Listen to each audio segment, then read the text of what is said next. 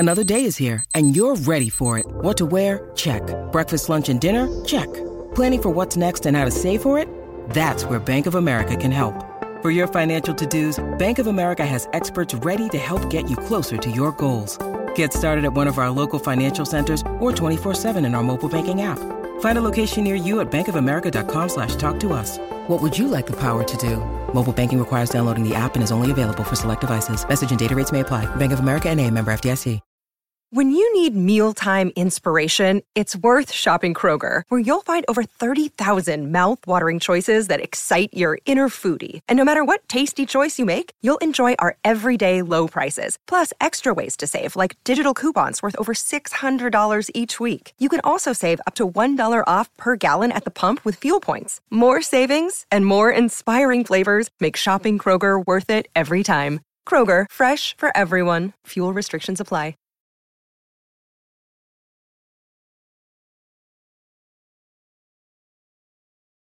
Welcome to All Steelers Talk, your home for everything Pittsburgh Steelers, presented by allsteelers.com. What is up, Steelers Nation? Thank you so much for jumping on to another episode of All Steelers Talk. I'm Noah Strackmine, joined every Monday and Wednesday by my main man, Stephen Thompson. Find us on youtube.com/All Steelers Talk or anywhere you get your podcasts. Today, we're talking about TJ Watt's inevitable return. Something that should not happen, but is happening, because when you are a Watt brother, you are a little bit superhuman. On top of that, we're looking for improvements in the Pittsburgh Steelers offense and some bold predictions, some buy or sells for week 2, revolving a very hopeful, injury-ridden, promising football team. Steven, beautiful day out here in the Berg.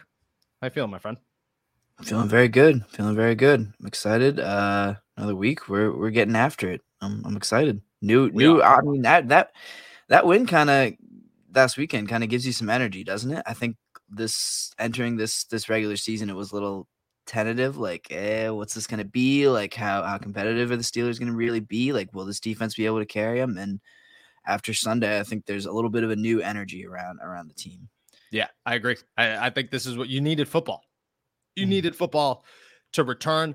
And in the fashion that it did, I mean, you want to talk about a spark. That was like putting two, whatever they're called, right to the chest and saying, let's go, rev it up. That was, I mean, it was as crazy as it gets. And I think the leftover, the remains that have stayed with us the past couple of days when it comes to Watt's injury, which is a whole other spark as it is, because you look at this and in the immediate moment, you're looking at it going, it's over. Like, TJ Watt had an opportunity to possibly win Defensive Player of the Year back-to-back times, was on for an amazing day, and then walks off the field and basically tells everybody, I'm pretty much done for the season. And then in the 48 hours that follow, there are 9 million reports coming out about whether or not he's going to play, have surgery, rehab, what his expected timeline is.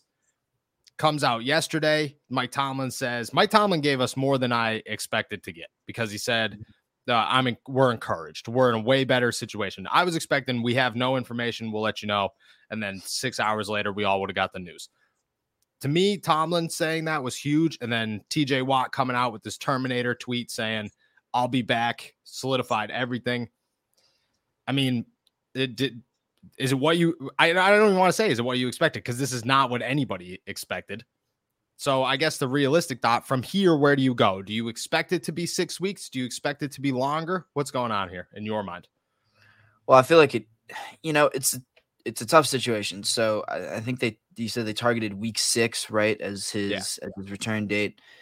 That seems a little soon, especially since we're already done. We're halfway through week 2. I don't know. Week 6 seems really optimistic. That seems like hey, aim for it if you can get there, but don't push it. Especially with this guy that you're talking about, he's way too important for you to rush things. But on the other side of it, that's at a point where you're hitting a really tough part of the schedule where you get Buffalo in week 5, and then Tampa, Miami, and Philadelphia all in a row, and then bye week, then New Orleans. So, you kind of got to measure it that way. I mean, after you beat the Bengals the way you did, I think, like I said, you have some renewed energy. You're kind of thinking a little bit higher. You have a little bit, probably some bigger expectations for this team, especially if you have any optimism in the offense at all. So I don't know. Maybe they do think that, all right, we got to bring TJ back for this really important stretch right here where we're facing some good offenses and some good teams. But I just wonder how it does kind of depend on how competitive, on where they're at when they hit that kind of tough stretch. And maybe the Buffalo game is really telling. If they can be competitive in that game, maybe they start to think, all right, let's get TJ back in the mix much sooner so we can really get this thing going. So I agree with that. I think that the week 6 thing is just like, okay, well, maybe this is when he could return, but we have to see how the defense looks. We have to see how the team in general looks, how the playoff hunt is looking. Because if the Pittsburgh Steelers in week 6 are 5-1 or 4-2, they're sitting pretty close, if not at the top of the AFC North. And Malik Reed and Jameer Jones have been surprisingly good. Alex Highsmith stays at the level that he stayed at in week 1. There's no point in sitting there and going, yep, get TJ on the field tomorrow. He's got to play Sunday. You play it. So I think that you might be right. Buffalo could be the game where you're looking at it going, if the Steelers stay competitive against Buffalo, if they look good against Buffalo, and at that point they have a winning record, they're sitting in a good place in the AFC North, maybe you do look at it like, maybe we start working TJ back to see how good we could possibly be. Do you also maybe look at it like, at that point, there's no rush to get him back if the Steelers could stay competitive against Buffalo without TJ Watt? Yeah, I mean, the reality is they're not going to face anyone as good as Buffalo for the rest of the year. Yeah. So, if you can survive that Buffalo game, and I can't say at this point that I expect them to win that game at all, but, if they can survive that game and be right in the thick of it, then you should have as good a chance. You should probably be expected to win against Tampa, who I thought was not very impressive in their game against Dallas. I mean, I think Dak getting hurt might have given them some help there, but Miami, I'm not particularly scared of. Philly, maybe, but like these, if you can at least stay competitive with Buffalo, you can beat any of the rest of the teams on your schedule. You probably should beat any of the rest of the teams on your schedule. And the reality is the rest of the schedule is not particularly tough. Like we mentioned, that 4-game stretch of Buffalo, Tampa, Miami, Philly. Other than that, this is not a daunting schedule really at all. No, I think you're looking at it and you're dead on. I mean, Miami looked really good. Don't get me wrong, but if you could stay competitive or even beat Buffalo, which I'm with you, I don't expect that. I don't have that expectation, but if you could, you got to feel really good going into Miami. You got to feel good against Tampa Bay. Philadelphia, I think, is still a question. And then that week 9 bye, I think either way, that week 9 bye is when things get very interesting, because then you come back and I don't care about New Orleans. What I care about is Cincinnati and Indianapolis, because you go Cincy, Indy, Atlanta, which is whatever, and then Baltimore. So that stretch of games, if you're thinking, okay, we're in a good spot, we're staying competitive, we have a winning record, I think after that week 9 bye is when you're starting to think, if TJ comes back in week 10 and he could get into game form against the Saints, and then against Cincinnati, he's back to, even if he peaks at 70% this season, if he's back to that full 70% by Cincinnati, you have that 3-game stretch or that 4-game stretch where that can make or break the AFC North. If you beat Cincinnati twice this season and then you beat Baltimore the first time you play them, you got to be looking at it going, there's a pretty high probability that we are walking out of the AFC North champions. I think that week 9 bye is where you sit and you're like, that's the first time you evaluate, okay, can he come back in week 10? Right. Yeah. I think I think you're spot on. I think that'd be a really perfect time, because also by that point you've already played Cleveland once, and that's before they'll get Deshaun Watson back. So you're at an advantage there a little bit theoretically. I'd probably expect them to have at least 2 or 3 division wins going into that December 11th game against Baltimore. That one right after Atlanta, like that is completely reasonable and probably should be the expectation. Yeah, I agree. I think that's right there is is where you're saying. I think the Pittsburgh Steelers have that same train of thought. You know, Mike Tomlin's not a guy. I mean, he said it today or yesterday when it comes to Najee Harris, and this is a good transition to the offenses. Najee wants to be back on the field, but you know, I wish he's like what it would like to be young again. You know, in other words, like he knows that this is what the players are going to be like, but the team has to have the best interest for the player. It can't have the best interest for anybody else. It has to be like, okay, this is a serious injury. We're thinking long-term. This is the face of the franchise. We're not rushing them back until you absolutely have to be back. And, you know, in the words of Mike Tomlin, you rather say whoa than sick him. I think he's going to have to say whoa a lot when it comes to TJ Watt in the next 6 to 8 weeks. Either way, superhuman ability. If I partially tore my pectoral tendon or muscle or whatever it is yesterday, I'd be out for 3 years minimum. Right. I would never play sports again, ever. I was told I had people texting and calling me and whatever. And I talked to somebody 2 days ago that was like, yeah, well, you know, one time I was jogging and I hit a pothole and I fell and, you know, I pulled my pec. And he's like, and that was a pain like I never felt before. So maybe that's just all he's experiencing. And I was like, I get what you're saying here, man. I understand. But I'm pretty confident that if TJ Watt pulled his pec, he would fully be aware, like, you know, that hurt, but that didn't hurt as bad as something ripping in my chest. So right. I don't think that's, right. You know. He did also have like an MRI, and it was a tear is definitely much more serious than a pull. Yes. We've all pulled something that's just like, wow, that hurt worse than I've ever hurt in my life. And then we've all had injuries where we're just like, well, I can't move. So right. I would guess that this is pretty serious. All right, let's go over to the offensive side of the ball. A lot of questions about Mitch Trubisky's leash, Kenny Pickett, so on and so forth. Let's start with the offense as a whole. Do you expect the offense to be better in week 2 than week 1? Do you just look at it as growing pains? You needed a week to kind of get adjusted. Well, it'd be hard to be any worse than they were on Sunday, honestly. But I mean, no, I mean, so we talked a little bit about this on Monday. I wasn't particularly impressed with Mitch, but I think it was because Mitch wasn't exactly taking the kind of risks or shots that I did see him kind of take in the preseason. And it's not like Mitch is a gunslinger, is going to throw it all around the yard, but he's got some playmakers there, and I didn't think he really took advantage of them. I do expect the offense to get a little better. Like I said, they couldn't get much worse. I think there is an element of gelling to what they want to do, but it all kind of hinges on whether or not Mitch is willing to push the ball down the field a little bit, take some risks. Like I said, you know, of course I don't have the all 22 film, so I don't know what his receivers were looking like on certain plays, whether they did actually try to take some deep shots and just missed on them. But you know, we talked about it on Monday too. The offensive line was not as bad, I think, as we all expected them to be. In pass protection, particularly, I thought they were pretty good. So I think there should be room for them to be a little bit more aggressive, to hit on some more big plays. Mitch looked good towards the end of the game, you know, kind of under pressure, leading some 2-minute drills or some last some drives with his back against the clock. So I do expect them to get a little bit better, and I think especially as they get more comfortable with each other, we should expect that. But it's just I don't know to what degree they'll get better and how much better they'll get.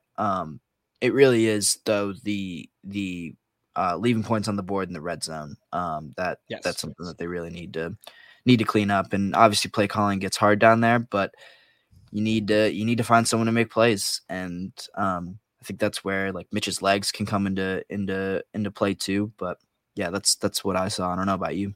So yeah, I saw the same thing. I saw, you know, there's a lot of people talking about he missed a wide open George Pickens down the field. I think that was the biggest play of the whole game. You know, that's the easiest touchdown he's going to have all season long. And I think it was panic. I think for a second he just overthought it and said, I just got to throw this out of bounds and get rid of the football. If he waited half a second longer, he's got a wide open George Pickens touchdown. Easy. 70 yards. I don't remember what yard line it was on. That was the play that stood out. I agree with you, though. I think Mitch is game one, and Mitch's ceiling is not very high. It's not like you're looking for him to come in here and win MVP. You're just looking for him to come in here and win some football games with the talent around him. I don't think he showed that. I think that he showed that there's a lot of room for improvement when it comes to winning the football games with the talent around him. Mitch should never have to win a football game. George Pickens, Deontay Johnson, Chase Claypool, Najee Harris, Pat Freiermuth should win football games. That didn't happen because he didn't put the ball where he needed to in order for that to happen. But your red zone comment is the other side of this argument, because Matt Canada's play calling was atrocious. And there was a time in the first half where you looked at it and you went, no, Matt Canada's having, like, this isn't not Matt Canada. I don't think this is Matt Canada's fault. And then you got into the red zone the first time and they didn't use Mitch's legs and they went 3 and out. And you're like, okay, I get it. I get it. You're not ready for that yet. Then the second time happened and you're like, okay, that I would have ran the football with the quarterback. And then the third time happened and you're like, okay, at this point, this is 100% on Matt Canada. And there's no excuses otherwise, because you have a mobile quarterback who has shown that he's good in the red zone with his legs, and you don't even attempt to use him. If you have Najee Harris and Mitch Trubisky, both running threats in the red zone, that makes it very difficult for a defense to protect or to stop both of them or plan against both of them. Plus, going into week 2, if you're the New England Patriots, I'm not even thinking about Mitch's legs in the red zone right now, because right now they haven't even shown that. So I would say Matt Canada is the other side of this. That's not going to improve. But from what you've seen, what we saw in training camp, what we saw in practice and mini camp, there's a lot more. I know that you think the same thing. There's a lot more on the table that this offense can show because of what they've shown in these practice situations. Yeah. Do you think it gets brought out, or do you think that for some reason game Matt Canada is just a different person? No. I really just thought, like you said, they kind of got a little too cute at certain points. Like they didn't just play to people's strengths. That sounds a little simple, but Mitch in the red zone, not using his legs. Claypool, like getting most of his touches on like jet sweeps and rushes, like that was a little weird too. But yeah, I don't know. I guess I do expect a change. It's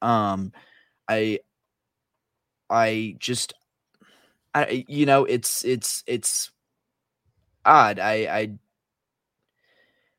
I think I do kind of, I guess, expect, I guess I expect, after they will watch the game film and think, wow, we weren't as aggressive as we should have been. But you really have no way of knowing for sure, I guess. But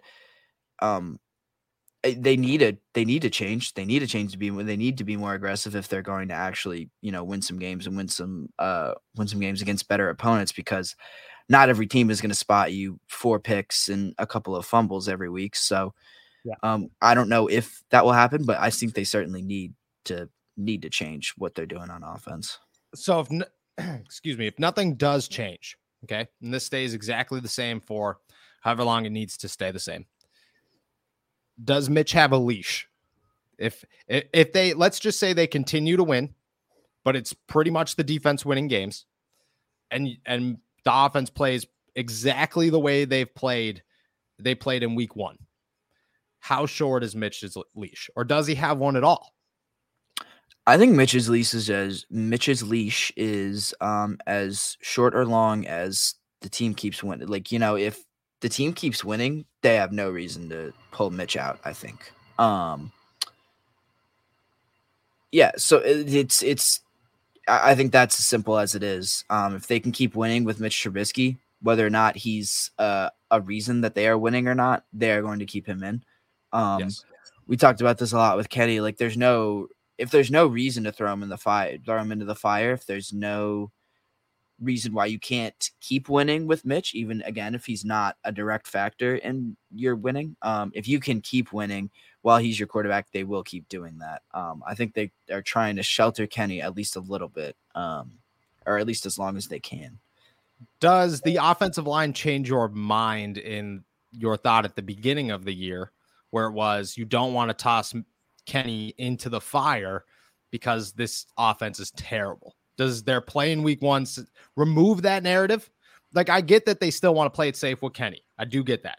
But I think the playing it safe take on a different meaning after what you've seen in week 1?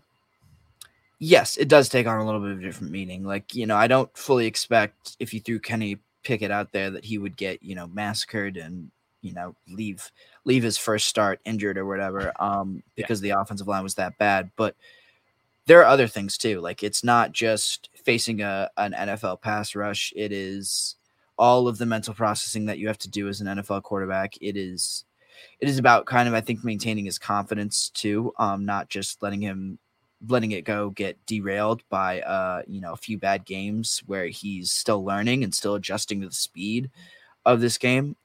It's the offensive line was one piece of that, and one piece of kind of everything that would be working against Kenny if he entered as a rookie starting quarterback. Yeah. So I agree. I agree with the narrative that Mitch doesn't have a leash as long as they keep winning. However, I don't agree with the narrative that Mitch doesn't have a leash if they keep winning through their defense without a rushing game. If you can't rush the football at all, if Najee Harris has 30 yards a game all season long, at some point you're going to hit a situation where you need to win a football game on offense. And maybe that situation doesn't come until week 10 or week 15 or the playoffs. But by the playoffs, it will certainly come. And you're going to be faced with the situation where the offense needs to win a ball game. If that happens, and I mean like really win a ball game, not like, oh, you allowed the other team to miss 2 field goals and a PAT, and your defense scored basically 24 points. I mean, like, the defense has held a team to 0 or to 7, and your offense has put 6 points on the board. If that happens, I think that's when you're going to start seeing heat on Matt Canada, real heat, because I don't think Matt Canada has the Randy Fichtner, I am untouchable no matter how bad of an offensive coordinator I am. And I think at the same time, I think at that point, you're going to start looking at Mitch just like, okay, well, maybe he can't win ball games on his own. And the Steelers need him to win ball games because Mike Tomlin is going to play Mike Tomlin. He makes all the decisions. I understand that. But there's always that bird in his ear that is Art Rooney saying, we need to win football games. We need to win football games. We need to win football games. And if this is a Super Bowl quality team on defense and the offense is the worst in the NFL, Rooney's going to be sitting there going, we have a Super Bowl quality defense, and you're going to let the worst starting quarterback in the NFL continue to play. And I don't think that's Mitch. But I think that if it continues the way that it looked in week 1, you could hit a spot where you're like, okay, well, we just lost 7-6. That is inexcusable. And I think Matt Canada's job relies on a lot of it. So he might at some point bring that up and be like, hey, maybe we got to think about it. But I think the biggest thing is the running game. You got to get the running game going before we could have any excuses about Mitch Trubisky or whether or not he should be the starting quarterback or have a leash. But I mean, do you expect the running game to get better? I don't expect the running game to get better, especially if Najee's hurt. Like, I just don't expect it to get better at all. Yeah, that's a big point. That's a big part of it. Like, if Najee's out for a while, then no, there's really no chance. Even if he's in, if he's playing with a hurt ankle and a recovering Liz Frank sprain in his left foot, like, right, and you're not rushing for more than 30 yards, 35 yards a game. That's not happening. Right, especially with this offensive line. I complimented it I thought it was decent in pass blocking, but the run blocking was not particularly good. So yeah, especially for a guy like Najee who's going to have to, be his own blocker and kind of create some space on his own. That's a big injury to have. A poor, it's like different from if he had like a wrist or something like that. He's got to push off of that. He's got to make cuts with his foot. That's not a good formula. So it's hard. It's really hard to see an avenue where the running game could get any better unless you find some unexpected massive improvement from the offensive line overnight almost. Agreed. And the most surprising thing, and the thing that has been overlooked, I think, in this whole argument is Derek Watt played offensive football and the running game still sucked. And you're just like, how is that possible? How does Derek Watt go in the red zone on the goal line and you don't score a touchdown? At that point, that says two things to me. One, maybe you shouldn't have made this football team. Two, your offensive line has certainly improved in pass protection, but has not improved at all in running the football. And to be honest, I think the more time goes on, the more we'll see how much this offensive line actually improved, because the Steelers and Mitch, I got to give a lot of credit to Mitch, did a great job of moving the pocket, which is how you avoid pressure from a bad offensive line, is you move the pocket. And I think they did a phenomenal job doing so. So as time goes on, I don't know. Do you guys get the feeling that Mitch was doing what Steelers asked? Just don't turn the ball over, just take risks. And he took it too far. I mean, do you think that's what was asked? To a degree, that makes sense, but I don't think that Matt Canada or Mike Tomlin sitting there looking at their veteran starting quarterback saying, just never throw it deep, man. Never throw it deep.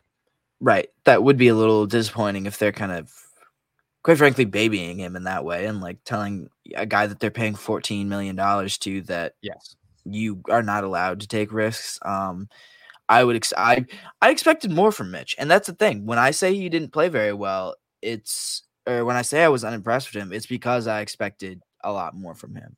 Yes, I expected him to. I think he can, but I don't think it's one or the other. He can take risks and take care of the ball. You should be able to trust him to do that. And if he can't, then he probably should. You shouldn't have signed him, and you probably shouldn't have paid him $14 million to begin with. They shouldn't be putting handcuffs on Mitch, and they shouldn't have to. They should be able to expect more of a guy that they're paying that much money to, and that they from all accounts like anointed the starter as soon as he stepped foot in Pittsburgh. Yep. And you look at what the wide receivers did, and George Pickens ran deep ball after deep ball after deep ball and just never actually got the football. In my head, that's a route that should have been looked at and that the Steelers somewhat expected to be looked at. It just didn't work out. So I don't think the handcuffs were there. I think it was a little bit of everything, but I don't think that the Steelers were like, do not take a risk ever. This is your job to just not take a risk. But I think that moving forward, the idea is don't turn the ball over, but get a little bit more ballsy for Mitch Trubisky. All right, let's talk about, I got some buy or sell questions before we head out of here. But first, we got a word from our boys at Manscaped. Football is back, baby. We're back to seeing Mahomes sling beautiful balls all over the field, and your friends at Manscaped are here to help you sling your beautiful balls all season long. With Manscaped's state-of-the-art technology, we'll have your weapon looking more loaded than the AFC West. Football may be rough, but your ball care doesn't have to be with Manscaped. Join the 6 million men worldwide who trust Manscaped by going to manscaped.com for 20% off plus free shipping with our code STEELERS20.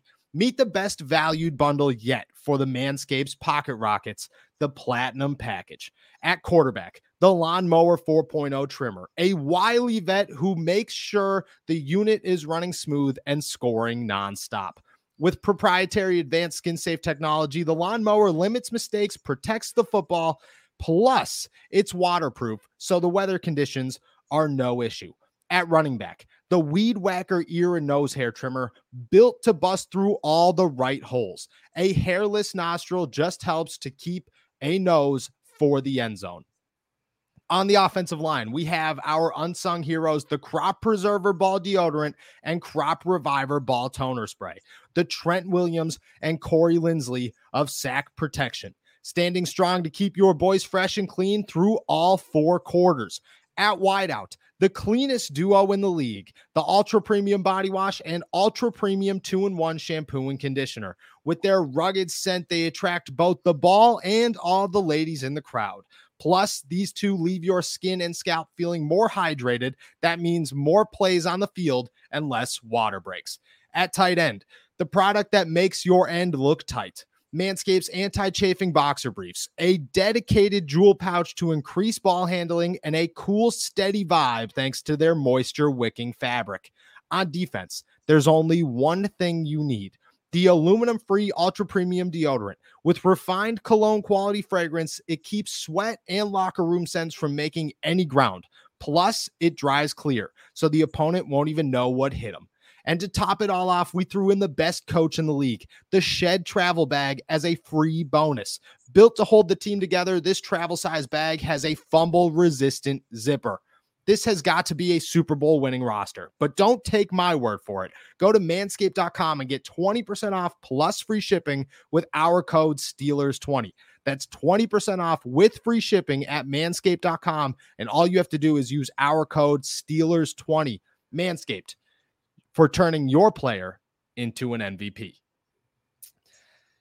Go check out manscaped.com. Gotta love them. That was a good, these are great ad reads. I love when football season's back because they just get better and better. I don't know how this is practice, my friend. This is a year of practice. First couple of times definitely got some laughs. You're really a professional. That was really quite an ad read. I don't know if I would have been able to do that. I think the best part and maybe the worst part is that my fiance's entire family does not watch this show ever. But what they do is they go through every one of them and find the ad reads and then show their friends the ad reads, aunts and uncles, Graham and grandpa. I'm like, do we really have to, I appreciate it. Don't get me wrong. I get that, somebody should make me just a public ad reader, but I mean, I don't really, my mother-in-law doesn't need to be out here hearing my Manscaped ad reads. I feel like, so. All right. Check out some questions before we dive into, maybe we don't have any questions. Mason would have made that deep pass to Pickens. Do you still hope that Mason's going to end up in Dallas?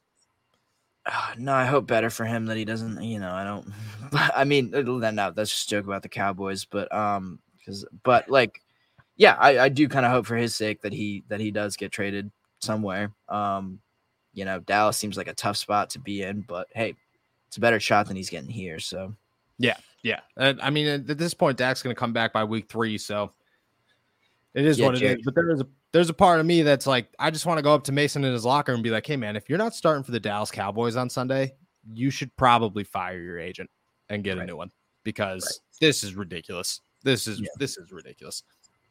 All right. Before we head out of here, I got some buy or sell questions for you heading into week 2 of the Pittsburgh Steelers. This is the last time we'll talk before week 2. Got some questions. All right. Number 1, buy or sell. Chase Claypool leads the Pittsburgh Steelers in rushing for a second week. I do buy that, actually. I'm buying that, especially Najee injury. Don't really know what that's going to entail. They really love those jet sweeps. I think they're going to try to get outside of the Patriots a little bit this week. So I'm buying that one. Yeah. All right. So I am also going to buy that one. I think that Chase Claypool is one that they're going to try to get the ball in his hands as much as possible. And a lot of people are saying sell. Jaylen Warren is the guy. We will see. I don't know. I feel like maybe, but I will say that it's got an asterisk because I do expect the leading rusher to be just over 50 yards. If Najee has more than 50 yards, he will be the leading rusher. Whoever cracks that 50-yard mark will lead the rushing, no matter who it is. But I do feel good on the buy as well. All right, number 2. George Pickens leads the Steelers in receiving yards against the Patriots. See, that's a tricky one because I feel like Deontay is going to lead them in catches again. Or maybe Freiermuth were. I feel like Mitch kind of developed a rapport with him, especially towards the end of the game. But I think Pickens could hit on a deep ball or two that really carries him throughout the rest of the game. Okay. All right. I'm going to agree with Faceless Man here. I'm going to sell it. And I think Pat Freiermuth leads the team in receiving yards just about 100 yards. Like just cracks a 100-yard game. I think they're going to throw him over the middle a lot more than they did in week 1. I think he's going to be their go-to to get. I think this is the game. This is the game that Mike Tomlin and Matt Canada are going to start looking and saying, we got to get Mitch moving. We got to get the ball moving.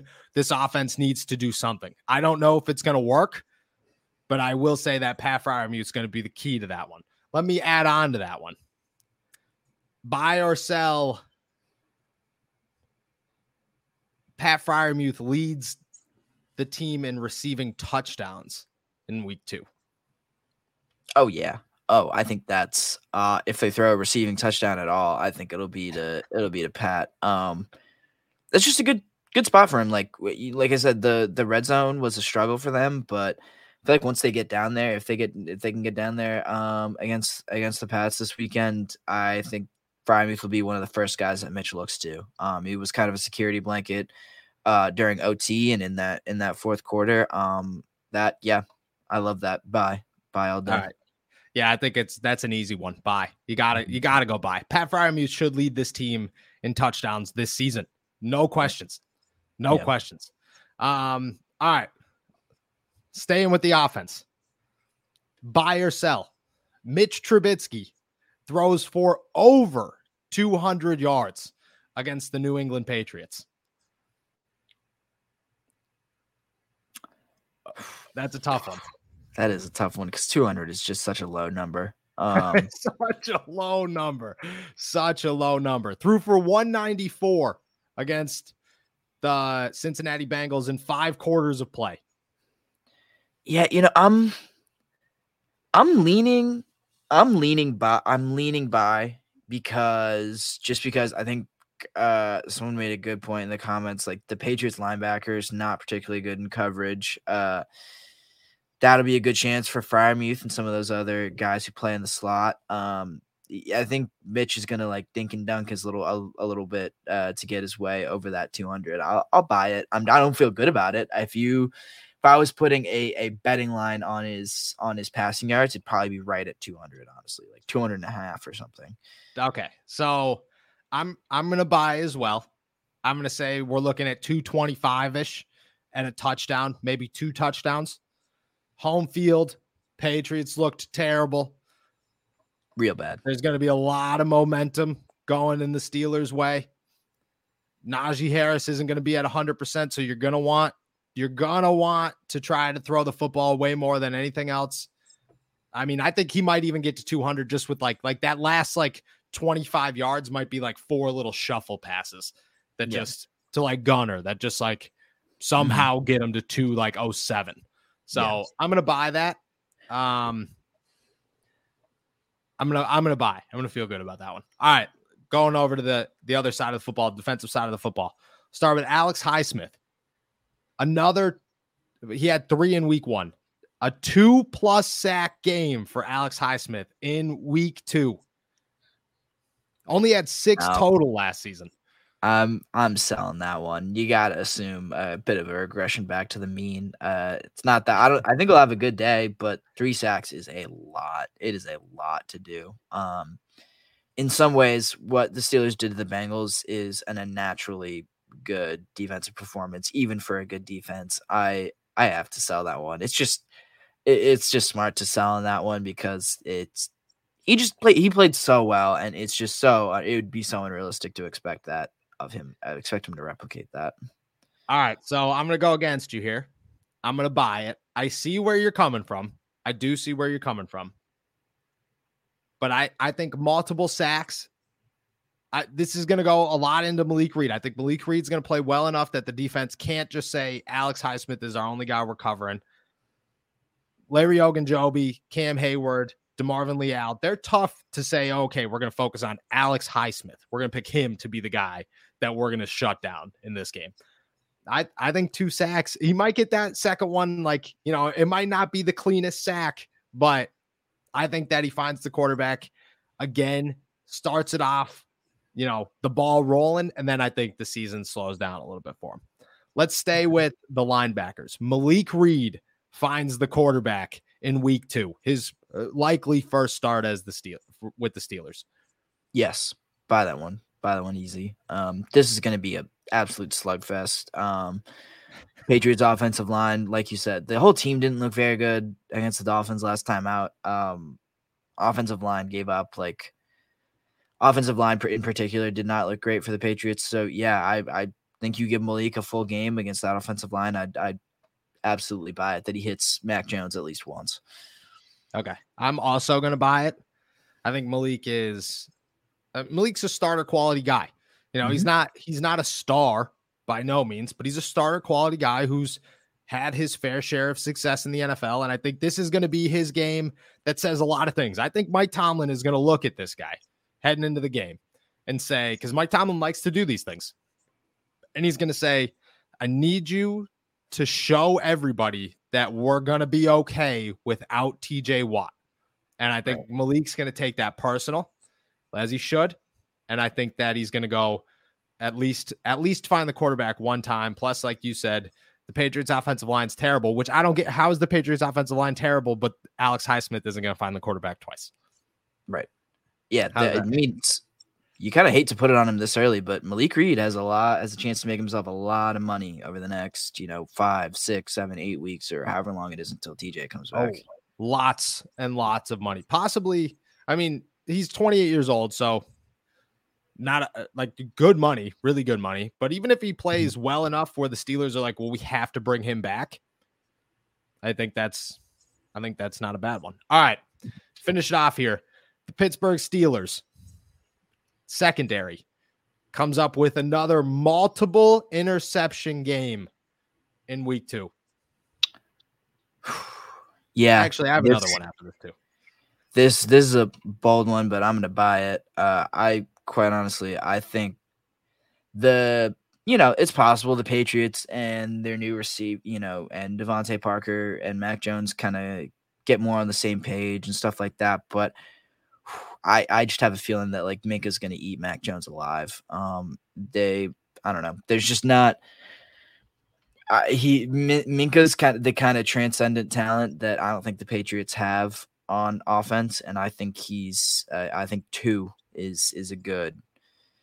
This is going to be a defensive struggle anyway between these two teams, I think. But yeah, 2 picks, I could see that easily. So I'm going to buy that one.